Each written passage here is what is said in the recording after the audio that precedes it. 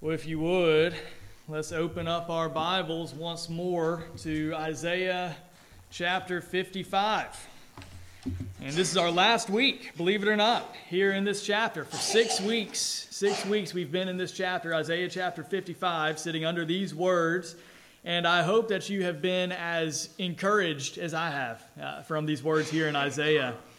And so this morning we're going to be in verses 12 and 13 this morning. Isaiah 55 verses 12 and 13. And would you please just follow along with me as I read.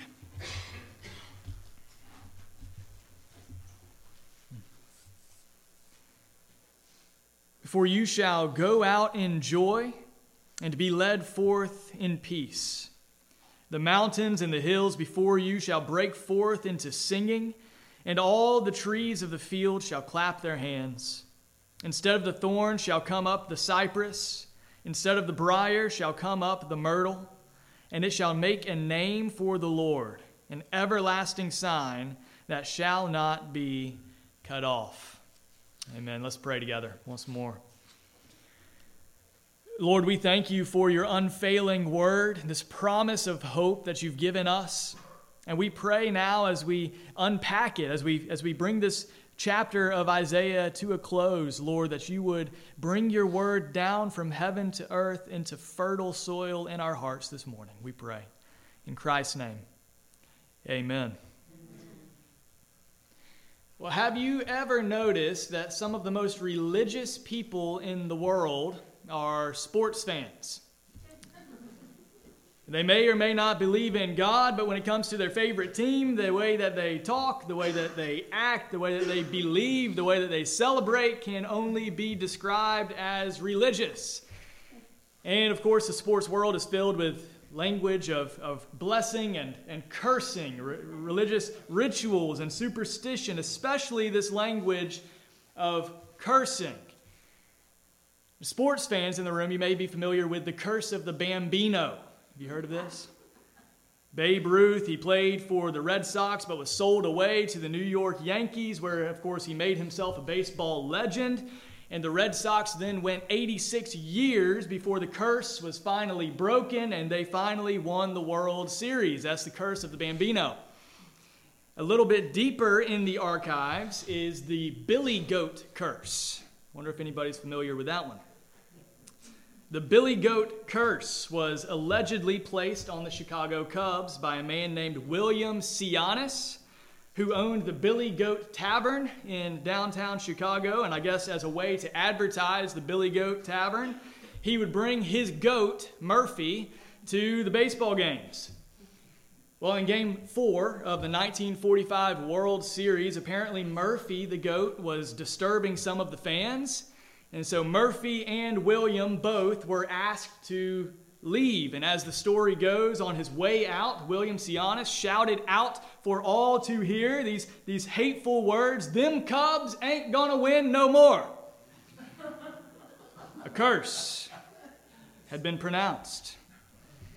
Those who heard those dreadful words interpreted it to mean that as long as William Sionis lived, the Chicago Cubs would never again win another National League pennant.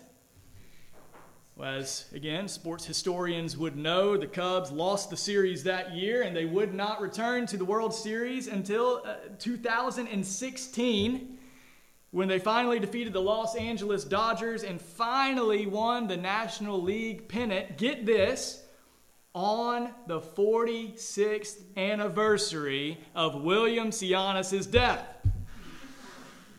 After 71 years, the curse was finally broken, and the Chicago Cubs went on to win their first World Series in 108 years of losing. Now, I'm a Braves fan myself, so I don't know what it's like to lose for that long, that consistently, to go that long without winning, but you can put yourself in their shoes and imagine the joy and the relief and the just the triumph of every individual player for the Chicago Cubs, but not just every individual player of that entire city of Chicago, as the curse was finally broken. Their hope has finally been manifested. Everything they've waited for is finally here. The curse was gone. Now they finally get to rest and rejoice. Why in the world am I talking about this morning? It's because as we bring our time to a close in Isaiah chapter 55 this morning, what we see in these two verses at the end of chapter 55 is our future hope. And what we see in these two verses is the triumphant reversal of a curse. But this is no superstition. This is the certain, sure promise of the unfailing Word of God for any who come to Him. And church, I would just remind you this morning that our certain hope, what we live in light of every day, is that one day Christ will come. One day Christ will return, and all that was broken, all that was lost, everything that's been twisted and marred and ruined by the curse of sin will one day be undone. And all who know the Lord will rejoice and rest and know peace. That's the certain hope of the gospel. And as Christians, again, we ought to live every day in light of that coming day. That's our hope. And so this morning, in our conclusion to this chapter of Isaiah, I want to remind us of three parts of our hope this morning. Three parts of our hope. And this will be our outline this morning. Three parts of our hope that we see here in Isaiah 55, verses 12 and 13. Rescue from exile, redemption of creation, and the reversal of the curse. 3 R's. 3 parts of our hope. Rescue from exile, redemption of creation, and reversal of the curse of sin. First, we are trusting the promise of God that one day we will be rescued from exile. Now let's remember again the context of our passage here in Isaiah. The Israelites are in exile after everything that they've been through, the Lord redeeming them out of slavery in Egypt, carrying them through the wilderness, giving them His law, providing for them food and water, bread from heaven, providing for them every step of the way, conquering their enemies, paving the way, bringing them into the promised land. How did they respond to the Lord? They sinned against Him. They continued to pursue and chase after idols. They did not listen. They did not incline their ear to the word of God. And so the Lord brought judgment upon them. He brought the Babylonians down, sent them to bring the Israelites away from their land and into exile in Babylon. You can imagine how they must have felt after all of this, being brought away from the promised land back into captivity. Psalm 137 gives us a look into how they felt. It says this: "By the waters of Babylon, there we sat down and wept when we remembered Zion. On the willows there we hung up our lyres, for there our captors required of us songs, and our tormentors mirth, saying, 'Sing us one of the songs of Zion.' How shall we sing the Lord's song in a foreign land? If I forget you, O Jerusalem, let my right hand forget its skill. Let my tongue stick to the roof of my mouth. If I do not remember you, if I do not set Jerusalem above my highest joy." See, their joy had been taken away. Their joy was the presence of God in that place where they could dwell with Him and be with Him and worship Him, and they traded it all away for chains. And their peace had been taken away. What peace could they have when they dwelled among their enemies and served their enemies? What peace could they have when they were experiencing the heavy hand of God's wrath against their sin? What hope could they possibly have in the midst of this terrible exile? And in the middle of all of this anguish, Here comes a prophet. Here comes Isaiah. And he brings a word from God, like rain coming down from heaven to give life to all who would listen. And he says this. Listen, verse 12.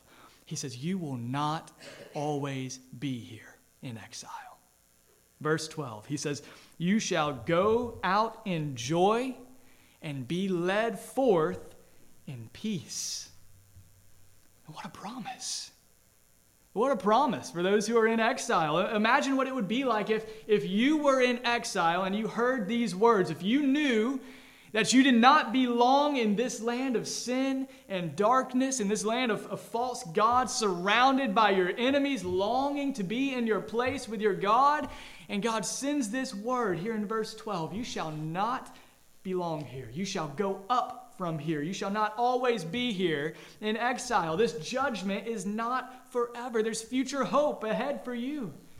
And my unfailing word, which always accomplishes my purposes, it will succeed in bringing you out from here in unspeakable joy, an unimaginable peace. Could you imagine?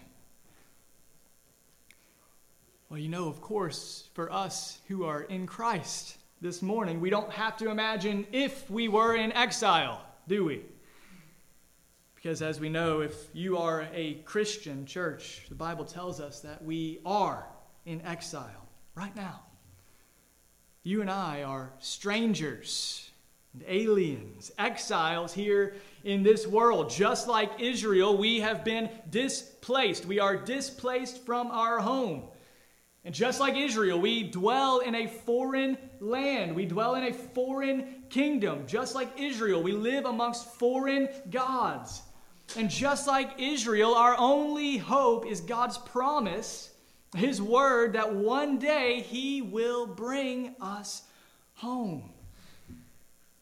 But unless we understand that we're exiles here, this promise of deliverance won't sound like good news to us. And so I remind you, Christian, that this place, this land, this country is not our home.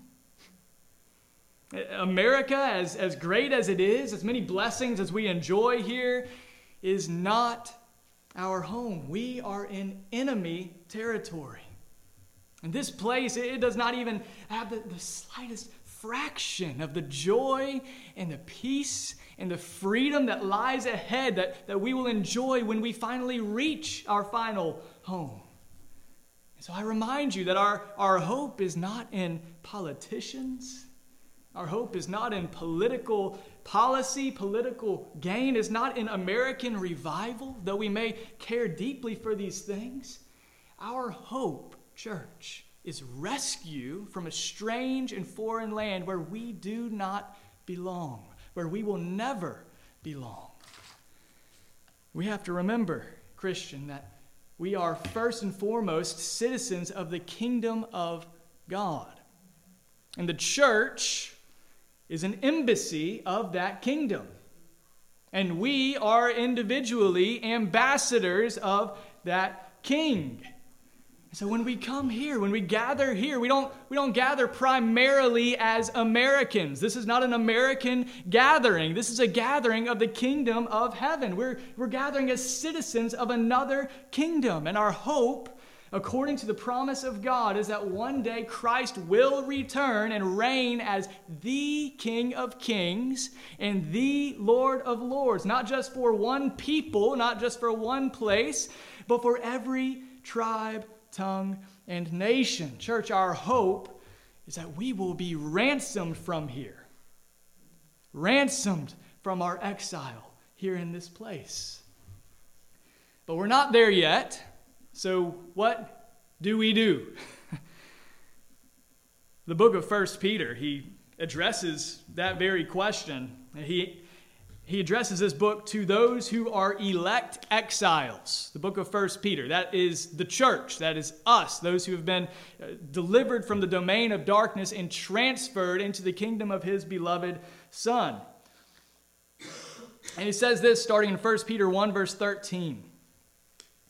He says, therefore, preparing your minds for action and being sober-minded, set your hope fully on the grace that will be brought to you at the revelation of Jesus Christ. So look there. Orient your lives there. Don't place your hope here or in anything in this place. Look there. He says in verse 14, as obedient children, do not be conformed to the passions of your former ignorance, but as he who called you is holy, you also be holy in all your conduct, since it is written, you shall be holy, for I am holy. And if you call on him as Father, who judges impartially according to each one's deeds, conduct yourselves with fear throughout the time of your exile, knowing that you were ransomed from the futile ways inherited from your forefathers, not with perishable things such as silver or gold, but with the precious blood of Christ, like that of a lamb without blemish or spot. Again, in chapter 2, he says, beloved, I urge you as sojourners and exiles, that's us, church, to abstain from the passions of the flesh, which wage war against your soul.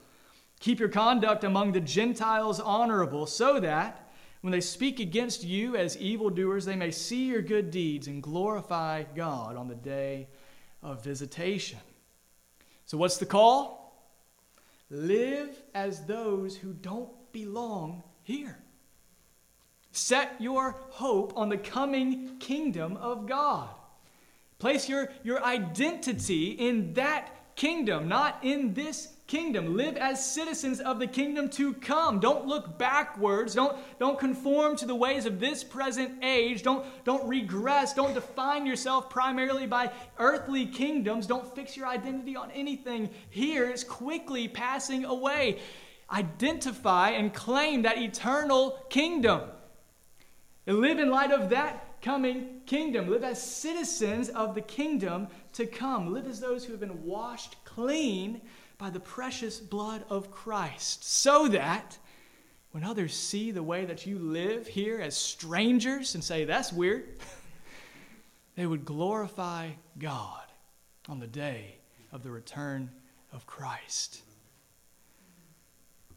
Our hope is, as the hymn says, that Emmanuel, God with us, would return and we would be rescued. O come, Emmanuel, and ransom captive Israel that mourns in lonely exile here until the Son of God appears. Rejoice, rejoice. Emmanuel shall come to thee, church, shall come to thee, O Israel. So the first part of our hope here in these verses is that we would be rescued from our exile here. We don't belong here, but there's more. We're not just rescued from our exile, we are also brought into something glorious. So the second part of our hope here in these verses is the redemption of creation. The redemption of all creation. You might ask, well, where are we being brought into? And do we just disappear and poof, we're in the clouds? Well, no. The hope that lies ahead of all who know the Lord is a totally redeemed creation. Look there again to verse 12, chapter 55, verse 12. And notice what happens when the people of God are brought up out of their exile. It says this. It says, the mountains and the hills before you shall break forth into singing, and all the trees shall clap their hands. Now, if you are not used to this type of language in Scripture, this admittedly has to sound completely weird, right? Now, this is strange, but this is normal biblical language for the creation. Creation in the Bible is often talked about with almost human language. It is personified. So the creation rejoices and it exults and it sings and it claps. And this language with the creation rejoicing is often connected with the coming of the Lord to the earth. And so we see in places like 1 Chronicles chapter 16, it says, let the heavens be glad and let the earth rejoice. Let them say among the nation, the Lord reigns. Let the sea roar and all that fills it. Let the field exult and everything in it. And then the trees of the forest shall sing for joy before the Lord, for he comes to judge the earth. Now here in Isaiah, this promise of being rescued from exile, being led out of exile into the promised land is connected again with creation rejoicing. And mountains and hills breaking out into song, trees clapping their hands. Now, obviously, this language is poetic. Trees don't have hands, right? Right? Okay. But this is describing something very real that we need to understand. It's important for us to understand here, and it's this. Creation shares a trajectory with the children of God. We are bound up together. God created all things. He created the world that we live in, and he created us, and all was good. And then Adam and Eve sinned. They rebelled against the Lord. And not only were we messed up, people messed up individually, not only were we messed up, so was the creation. The creation is also impacted and affected by the curse of sin. It's not just us. This whole world is not as it should be. It's marred and broken and twisted and cursed by the presence of sin. And I know that I'm new to Allendale. How else do you explain mosquitoes the size of helicopters, anthills about 5 feet tall? The creation is cursed. It bears on it the marks and the curse of sin. Romans 8, it tells us that the creation itself groans under the curse of sin. Romans 8, verse 19, says, "For the creation waits with eager longing for the revealing of the sons of God." Why? Now, what does creation have to look forward to? Well, verse 20, "For the creation was subjected to futility, not willingly, but because of him who subjected it, in hope that the creation itself will be set free from its bondage to corruption and obtain the freedom of the glory of the children of God. For we know that the whole creation has been groaning together in the pains of childbirth until now." This is what Isaiah has told us as well. Earlier in the book of Isaiah, chapter 24, he says, "The earth mourns and withers.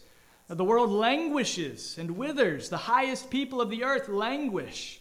The earth lies defiled under its inhabitants, for they have transgressed the laws, violated the statutes, broken the everlasting covenant." In other words, the earth languishes because people have sinned. Therefore, a curse devours the earth, and its inhabitants suffer for their guilt. Therefore, the inhabitants of the earth are scorched, and few men are left. The creation bears the marks of the curse of sin. Again, our personal sin is not just personal. It doesn't just have personal effects. Our personal sin has cosmic ramifications for all of creation. The creation itself has been cursed. When Adam and Eve sinned against the Lord in the Garden of Eden, Adam was told what? "Cursed is the ground because of you. In pain you shall eat of it all the days of your life. Thorns and thistles it shall bring forth for you, and you shall eat the plants of the field." We live in a land of thorns and thistles. But our hope, what we have to look forward to, is not only that we will be redeemed out of this world, but that the world itself will be set free from the curse of sin and remade into the most glorious home imaginable. No sin, no death, no suffering, no howling winds, no crushing waves, no bites, no stings, no burns, no fumes, no death at all. It's just beauty and joy and peace and comfort and delight in the presence of God. I can't even imagine what that will be like. Some of you may remember the 2009 film Avatar. Have y'all seen that one? Okay. If not, it's a 3-hour-long movie about a bunch of blue aliens that live on another planet that somehow became the #1 highest grossing film of all time. Did you know that? So if you haven't seen it, you're in the minority. The highest grossing film of all time. And the planet that these blue people lived on, stick with me, I promise we'll have a point. The planet that they lived on was beautiful, okay? And what happened for so many people was that after they saw the movie, they went into a state of depression.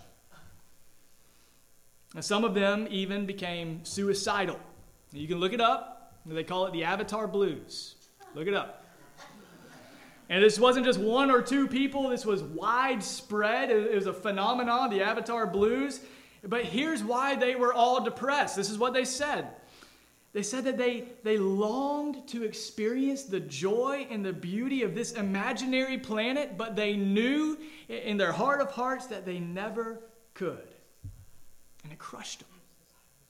Sent them spiraling to imagine something so profoundly spectacular, just to get a glimpse of something so beautiful, and then to know that it wasn't real, that you can never actually experience them. It led them into an increasing state of despair. And what a terrible way to live. And to have a glimpse of something so beautiful, and to know that it's all just make-believe. You can never go. But church, our experience ought to be the exact opposite, shouldn't it? We have in these verses a glimpse, just a glimpse of what lies ahead of us. A totally redeemed creation. It's free from the curse of sin, free from the pains of suffering and death. No more thorns, no more thistles, just peace and joy and beauty, the whole world a garden to walk with our God for all of eternity. And to know that this is not imagined, that this is real, church, that ought to lead us into an increasing state of ecstasy. And to long for that place, to long for that day when Christ will return and make all things right. It ought to lead us to wish for it, to long for it, to pray for it. When can I go and be in that promised land? Do you long for the Lord like that? See, the promised land is not just a patch of dirt on the earth somewhere, okay? The promised land is all of creation. Totally restored, totally remade, totally fit for the presence of God with His people forever. That's our hope. Our hope, church, is not this place, not this country. It's not even ultimately heaven. Our ultimate hope is the new heavens and new earth, a redeemed creation in the eternity that we have to look forward to with God. But to get there, something must first be done. God cannot just bring sinners into this perfect creation. The word says, nothing accursed shall ever be in it. So something must be done about this curse of sin that we deal with here in ourselves, here in our creation, here in our lives. Something must be done with this curse, which was why the third part of our hope here in these verses is the reversal of the curse. Our hope is that the curse of sin would be reversed. Look with me to verse 13. Look with me to verse 13.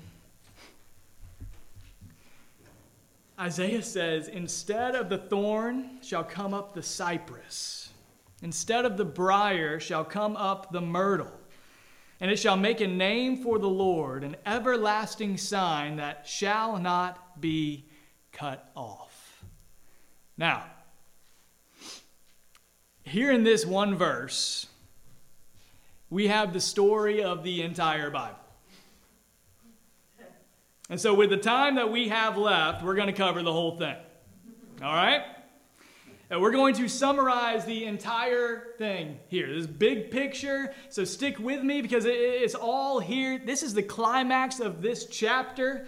It's the crescendo that Isaiah has been building up to, giving hope for sinners like us. If you've been tracking with us for the past 6 weeks, this is it. This is what Isaiah has been building to give us this hope. The hope for any sinner in the world is that God would take it upon himself to fix what we have broken by our sin.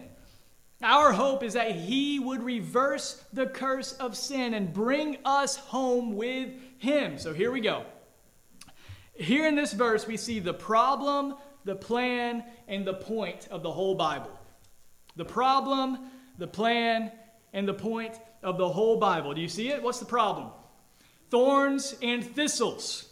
Thorns and thistles. The problem is the curse of sin in the world. Thorns and thistles it shall bear for you. All of our lives are marked and cut and scraped and made difficult by thorns and thistles. Our relationships are made difficult by thorns and thistles. Our work is filled with difficulty. We get sick. We get tired. We get weary. Eventually, our bodies will fail us and we will die. That's all a part of the curse of sin in the world. And the worst part of it is that we are separated from God in our sin. There's this infinite gap between us and God that we cannot possibly bridge by our own doing. That's a problem for sinners. So what's the plan? God is going to reverse the curse. Verse 13. Instead of the thorns, there will be a big, healthy, flourishing cypress tree. Instead of briars, there's a big, healthy myrtle. And I don't know much about plants, but Google has told me that these are evergreen trees, which means that they bear fruit year-round. Is that right? God is going to reverse this curse. And here in the pages of the Old Testament, as an Israelite hearing this prophecy, you're stuck wondering how. Now, you trust that he's going to do it, but how will this happen? How will this ruined world be redeemed and this curse finally be broken? And you have some of the pieces of the puzzle, but the answer isn't quite completely clear yet. But what is clear is the point of it all. What is it? It's the glory of God. This reversal, it says, shall make a name for the Lord forever. An everlasting sign that shall not be cut off. That's the point. So the point of this entire incredible act of redemption is that God would be glorified and his holy name praised forever. That his glorious name would be magnified throughout the world. That the new heavens and the new earth would be united in this universal chorus of worship as it should be. The point of your redemption, Christian, is the glory of God. The point of all of this outworking of God's unspeakable, unimaginable thoughts and ways in human history, the point of it all is that his name would be magnified and exalted in and worshipped for the rest of eternity, that the glory of God would be magnified. But how will it be done? Of course, on this side of the cross, we know the answer, don't we? It's in the gospel of Jesus Christ. The wonderful plan of God from before the ages began was to send his Son into a broken world to redeem it. This was the plan of God, that Jesus Christ would enter into the brokenness of this world and live in the place of sinners and die in the place of sinners and rise on behalf of sinners to secure a glorious hope of eternal life in the new heavens and the new earth, the eternal kingdom of God for any sinner who would come to him in faith, to the praise of his glorious grace for the rest of eternity. So you can think of the story of the Bible as a story of three trees. Three trees. The Bible starts with a tree in the Garden of Eden. The Lord God commanded the man, saying, "You may surely eat of every tree in the garden, but of the tree of the knowledge of good and evil you shall not eat, for in the day that you eat of it, you shall surely die." And in the worst decision in the history of the world that each of us would have made if we were there, Adam and Eve ate. They rebelled and brought upon themselves and all of their children and all of creation this curse of sin. But you know, the Bible also ends with a tree. The very last chapter of the Bible, in Revelation chapter 22, it gives this vision of our future hope, where we are headed. John says, "Then the angel showed me the river of the water of life, bright as crystal, flowing from the throne of God and of the Lamb. And through the middle of the street of the city, also on either side of the river, the tree of life, with its 12 kinds of fruit, yielding its fruit each month. The leaves of the tree were for the healing of the nations." And listen to this. "No longer will there be anything accursed, but the throne of God and of the Lamb will be in it, and his servants will worship him. They will see his face, and his name will be on their foreheads, and night will be no more.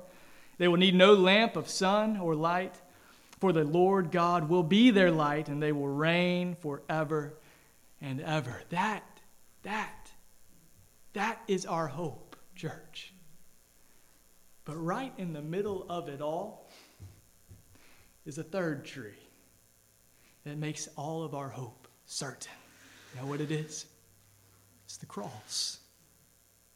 1 Peter 2:24 says, "He himself bore our sins in his body on the tree, that we might die to sin and live to righteousness. By his wounds you have been healed. For you were straying like sheep, but have now returned to the shepherd and overseer of your souls."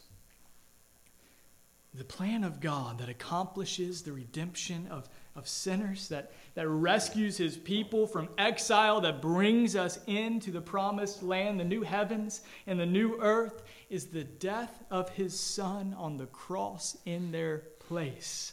And what was on his head but a crown of thorns and thistles?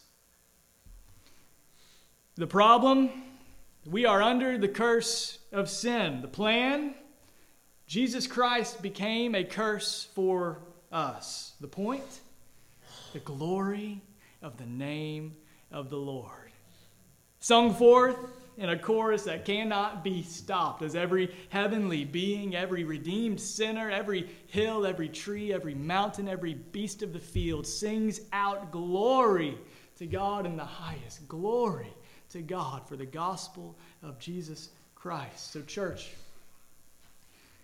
as we bring this chapter to a close this morning, I want to remind you one more time of its message. If you do not know the Lord, if you have not personally repented of your sin and trusted personally in the Lord Jesus Christ, listen to this invitation. Come all who are weary. Come all who are thirsty. Come all who are hungry. Listen to the promise of God and receive this promise of hope that he offers all who come to his Son in faith. Turn to the Lord that he might have compassion on you. And for those who do know the Lord, let your heart be filled with hope as we remember these promises this Christmas. Let your heart be filled with the hope of the eternity that lies ahead of us, that we will be rescued from this place and brought home to be with the Lord, that the curse of sin will not last forever, that it will finally be brought to an end, and God will be praised. I know I've shared this with you before, but it's worth repeating. Joy to the World is not a Christmas hymn. At least not originally. Isaac Watts, when he wrote the hymn, he did not write it about the first coming of Christ at all. The baby born in a manger was not on his mind when he wrote Joy to the World. He wrote it about the second coming of Christ. And so once again, I move that we sing this song year-round, not only at Christmas time, but here we go. I want to remind you of these words. Joy to the world, the Lord is come. Let earth receive her King. Let every heart prepare him room, and heaven and nature sing.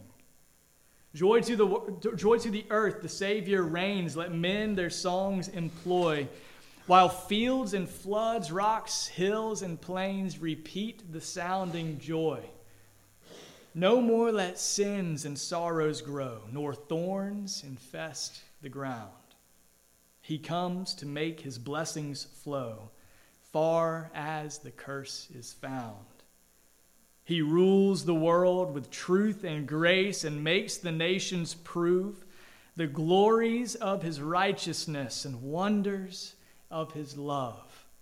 Wonders of his love, and wonders of his love. Would you pray with me? Lord, what a hope you've given us. Father, we, in each of our own individual ways, are burdened by the curse of sin.